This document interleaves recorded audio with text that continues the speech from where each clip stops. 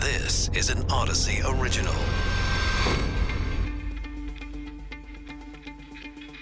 This is the War in Ukraine Daily. I'm Charles Feldman. And I'm Mike Simpson from the KNX Odyssey Studios in Los Angeles. Russia wielding one of the biggest weapons in its arsenal in its war. Broader confrontation against the West as well. The Russians cutting off natural gas imports to two NATO countries, Poland and Bulgaria, over their refusal to pay for the gas in rubles. Will the move divide NATO? Is this just the start of Russia weaponizing energy? Also, it was described as a scene out of a movie. An American Marine Corps veteran held in Russia for 3 years on what were reportedly trumped-up charges, given freedom today in a prisoner exchange. Does this hint of diplomacy mean we are closer to peace overall? Ukraine is 2 months into its war with Russia. At the end of today's podcast, we'll talk again with a member of Ukraine's parliament who says Russia can be defeated, but more help is needed. We start with the energy wars that play a major backdrop to the shooting war in Ukraine. Russia has made good on threats to stop its natural gas supply to parts of Europe by cutting off the gas to Poland and Bulgaria, and it is threatening to do so to more countries. Phil Flynn is an energy analyst, author of the Energy Report at the Price Futures Group in Chicago. Phil, we are on the cusp of summer, so the cutoff of Russian gas might not yet create desperate situations in Poland and Bulgaria. But what happens with those two countries and the rest of Europe? I think it's a warning shot that things could get a lot worse. I mean, currently, right now, if you're looking at the situation, both Poland and Bulgaria, can replace those fuels, but the rest of Europe cannot. If they decided to cut off supplies to Germany and the rest of Europe, then those supplies just could not be replaced. And that's already having an impact here in the United States. We saw the cost of fuels like diesel fuels hit an all-time record high because of this, because of the fear of this. And this is causing a situation where we're going to see it at our own gas pump, and it could get worse before it gets better. So for now, at least, the other companies there have enough to move stuff around and prop these two up. But past that, if another domino falls, then it's a different ballgame. Yeah, absolutely. And this is the thing. If you cut off supplies of natural gas, Europe has to use other fuels to keep the lights on, right? And if they can't use natural gas, they can't build a nuclear power plant overnight, so they're going to have to use dirtier burning fuels like coal and oil. And the problem is that the supplies of coal and oil are below normal for this time of year. And because Russia is an exporter of diesel fuel as well, this is creating kind of a seismic situation in the energy markets that are causing prices to go to an all-time high. And I guess another problem is that it's not like the U.S. is going to come to the rescue with large amounts of oil, because I was just reading the other day that the oil companies here are not really pumping out anymore. Exactly. I mean, right now, the U.S. energy companies have been struggling to raise production, and they've faced a very tough regulatory environment where they can't raise production right now. So this is a situation that becomes more difficult for the U.S. Now, the Biden administration saying that the U.S. is going to do whatever they can to help ease the situation. They promise more natural gas supplies, but yet at the same time, they haven't really gone to the U.S. energy producers and worked with them to bring on more production. In fact, they've done the opposite. They've kind of put on more regulations, blame them for, when things go wrong, and saying it's their greed is the reason why they're not picking up more supply. Every time something like this happens, they say, we have to speed up going green, and we probably do, but it still is also a reminder that no matter how fast people want to be there, we're nowhere near that yet. Well, and that's the problem. A lot of, I heard some people like from the International Energy Agency saying the problem is that we haven't gone to green fuels fast enough. And I would argue it's the opposite. It's because we move too fast away from fossil fuels. And that's the problem in Europe. Vladimir Putin's a smart guy. He's been planning this for years. And he knew that the green energy transition in Europe, was an opportunity for him to get a stranglehold over Europe. And now you see what he's doing with it, right? He's holding the entire continent hostage to either assess to his desires or freeze or have your lights turn out or have your economy shut down. So this is one of the misreadings of this entire situation. Listen, the green energy transition, that's a great thing, but you got to base it in reality. And I think we're getting a reality check right now in Russia and the Ukraine. Phil Flynn, energy analyst, author of the Energy Reports at the Price Futures Group. Recent relations between the U.S. and Russia icy, antagonistic as they were during the darkest days of the Cold War, but today a glimmer of diplomacy, two sides working out a deal to exchange prisoners. The U.S. gets back Marine veteran Trevor Reed, who was arrested in Russia in 2019. Russia gets back a drug trafficker who was in prison in Connecticut. Miatek Bodashinsky is a professor of U.S. foreign policy at Pomona College and a former State Department diplomat in Albania and Kosovo. Let me ask you, is there anything positive to read into this prisoner swap?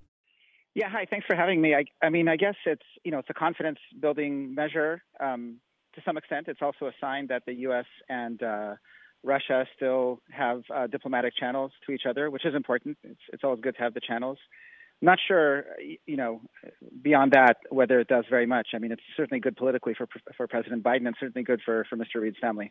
Yeah, I was going to say, and I guess there are always expectations that when you have this sort of a breakthrough, and I'm putting that word in quotation marks, that maybe it signals an easing of tensions between the two countries. But historically, this has happened even during the Cold War, right? Even at the coldest points of the Cold War, we had these exchanges, and it didn't do anything at the time to lessen the tensions, right?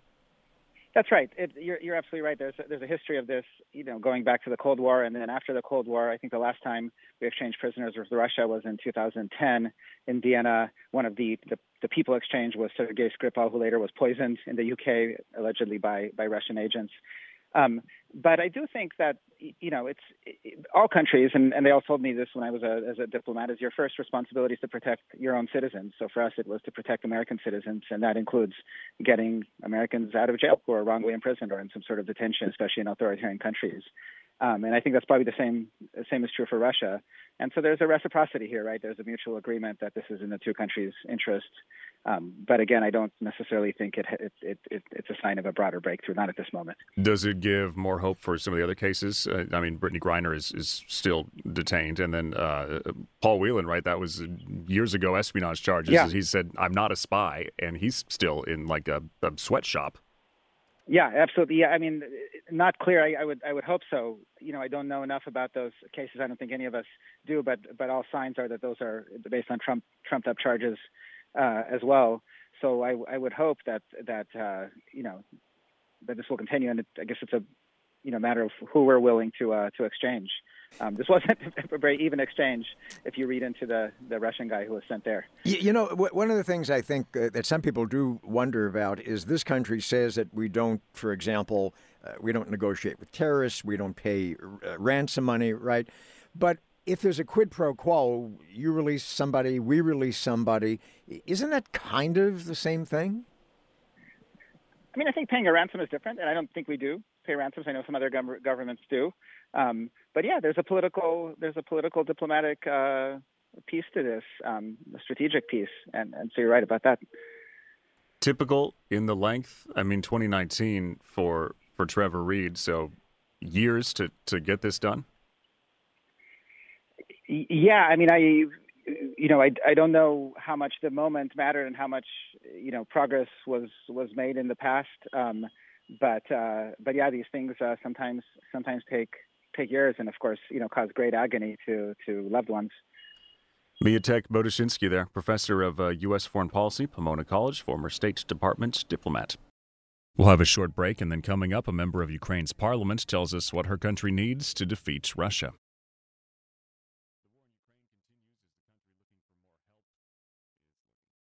The war does continue as Ukraine's looking for more help and additional resources to fight Russia. So far, Russia has failed to take over Kyiv, the capital, as it now focuses more on the southern and eastern parts of the country. With us again is Kira Rudik, a member of Ukraine's parliament. She has ties to the Bay Area. She was former chief operating officer of Ring. Kira, thanks for being back with us. Where do things stand for your country at the moment?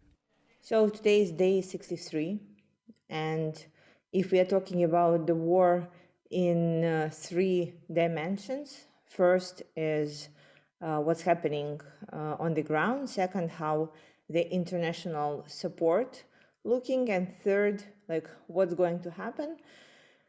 Let's start with point one. We push them away from Kiev, from outskirts of Kiev. However, the attacks on all our cities continue. So it's basically nowhere in Ukraine you can feel safe, because even the most western parts of the country, even the borders with Poland, are being attacked. We are actively fighting on the east of the country, and it's basically where it's army to army, which is very unusual to Russians because they used to fight civilians. The worst place in Ukraine right now is the siege city of Mariupol, where about 100,000 people are being trapped, and there is no way to get them out. Different leaders of different countries tried to talk to Putin and get him to allow humanitarian convoys to get out of the city. But every time these negotiations either failed on the time of negotiations or they failed at the time of execution. Basically, Russians cannot stop firing. And right now, the General Secretary of the United Nations is coming to Kiev. He promised that he will talk to Putin about getting people out. However, I don't think that it's moving anywhere. I do not believe that the humanitarian convoy would happen. In terms of international support, so we see that countries they started to actually increase their support in terms of weapons and in terms of sanctions. In terms of weapons, we finally are getting what we need. It's still slow, but it's heavy weaponry. And recently on the base, which is called Ramstein in Germany, it's the air base of the United States. Recently there was a meeting of 40 ministers of defense of 40 countries who are supporting Ukraine, and they made the decision to provide us with more and more weapons, because it's basically what we need. The weapons to fight Russians, we are fighting very well, but we need the means every single day. Let me stop you there because here's the other side of the coin, which is that your country is getting more support. You're quite right, from other countries are getting more heavy equipment. The Russians, of course, are stepping up their tactics. For example, they've now cut off, as I'm sure you know, gas supplies to 2 NATO countries. So they're kind of upping the ante. Are you concerned that as the Russians do then perhaps expand that economic strategy, that the cohesiveness of the Western allies may start tearing? No, I'm not concerned about that. You see, Russia was always acting like that in terms of the pressure, in economic pressure, and was using energy as a weapon. It was an illusion to hope that they will continue playing fair. And since last year, we were telling countries that were severely dependent on Russian gas and oil that it's dangerous for their countries, for their people, not even in terms of support or not supporting Ukraine. It's just a matter of Putin using using the trade connections for gaining more and more political weight in the world. So right now, Germany, France, Italy, and other countries, they need to jump off this needle of Russian gas and oil for their own sake.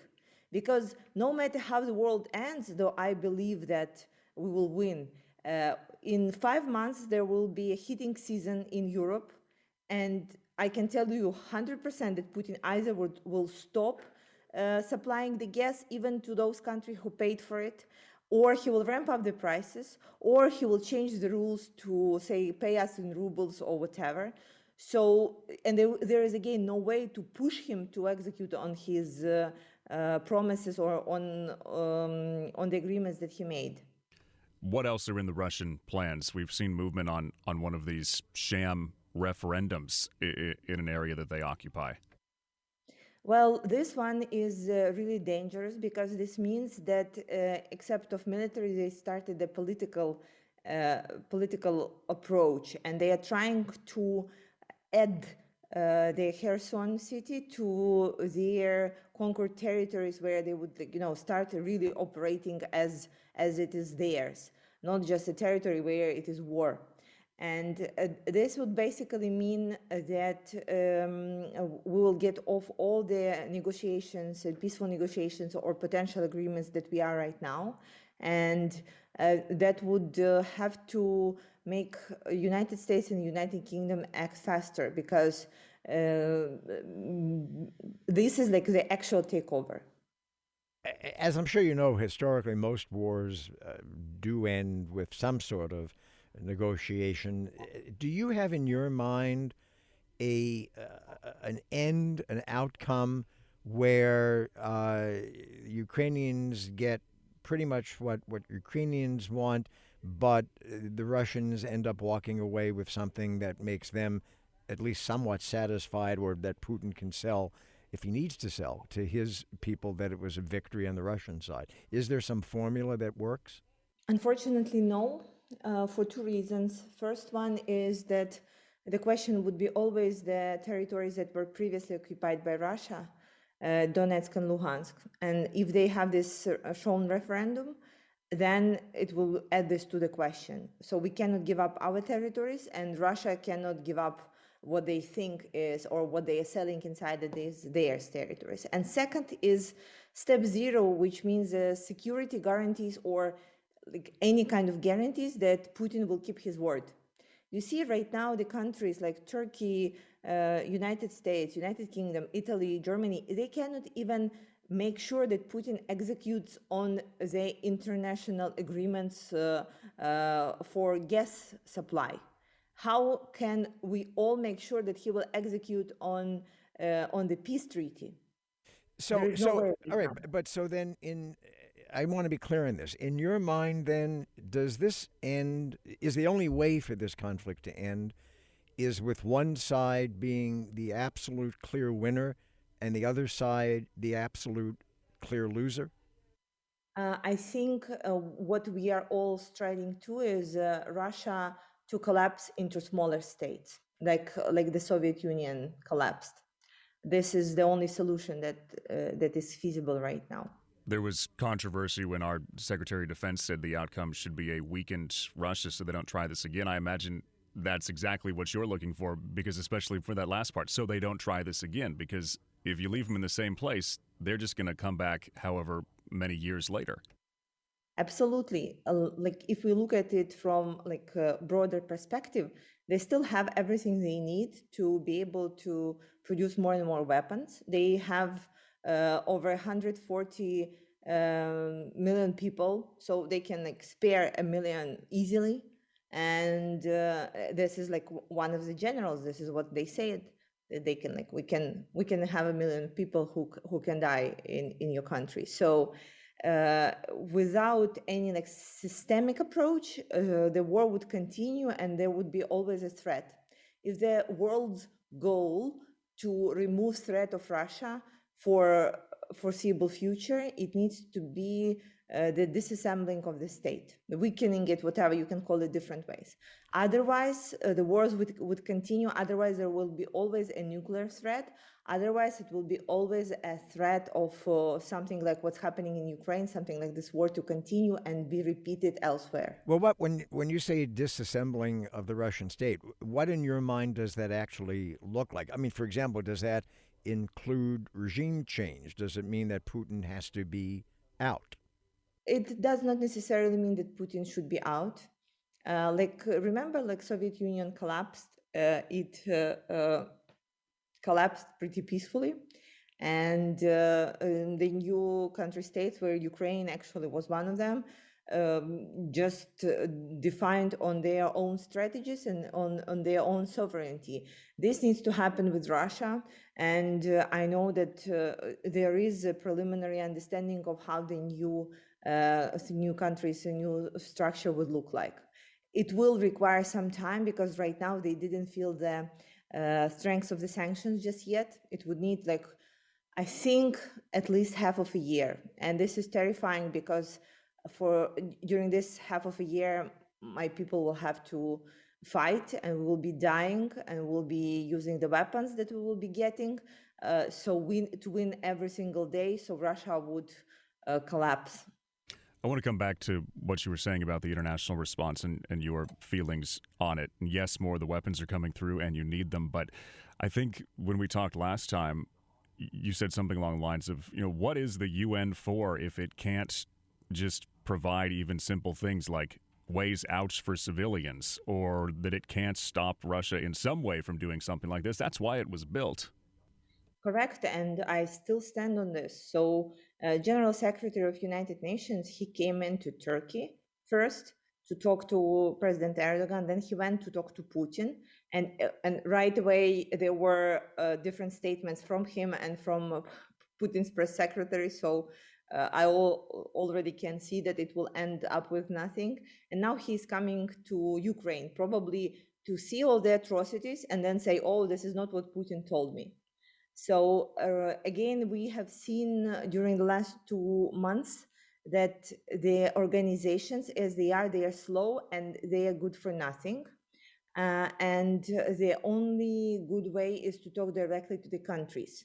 So all the help and support we are getting from the countries that are our allies, not the organizations that turn to be our allies. And I still stand on my point that UN is good for nothing, because in 63 days, they didn't find a way to expel Russia. And what else needs to happen for this decision to be made? Right now, there is no driver there. Right now, there is no, not even, initiative to expel Russia. They are all hiding their heads in the sand, hoping that the situation will resolve itself. Kira, thank you again for speaking to us. Thank you. Thank you. Glory to Ukraine. Kira Rudik there, member of Ukraine's parliament. This is an Odyssey original. Find us and others on the Odyssey app, Apple Podcasts, Google Podcasts, and Stitcher.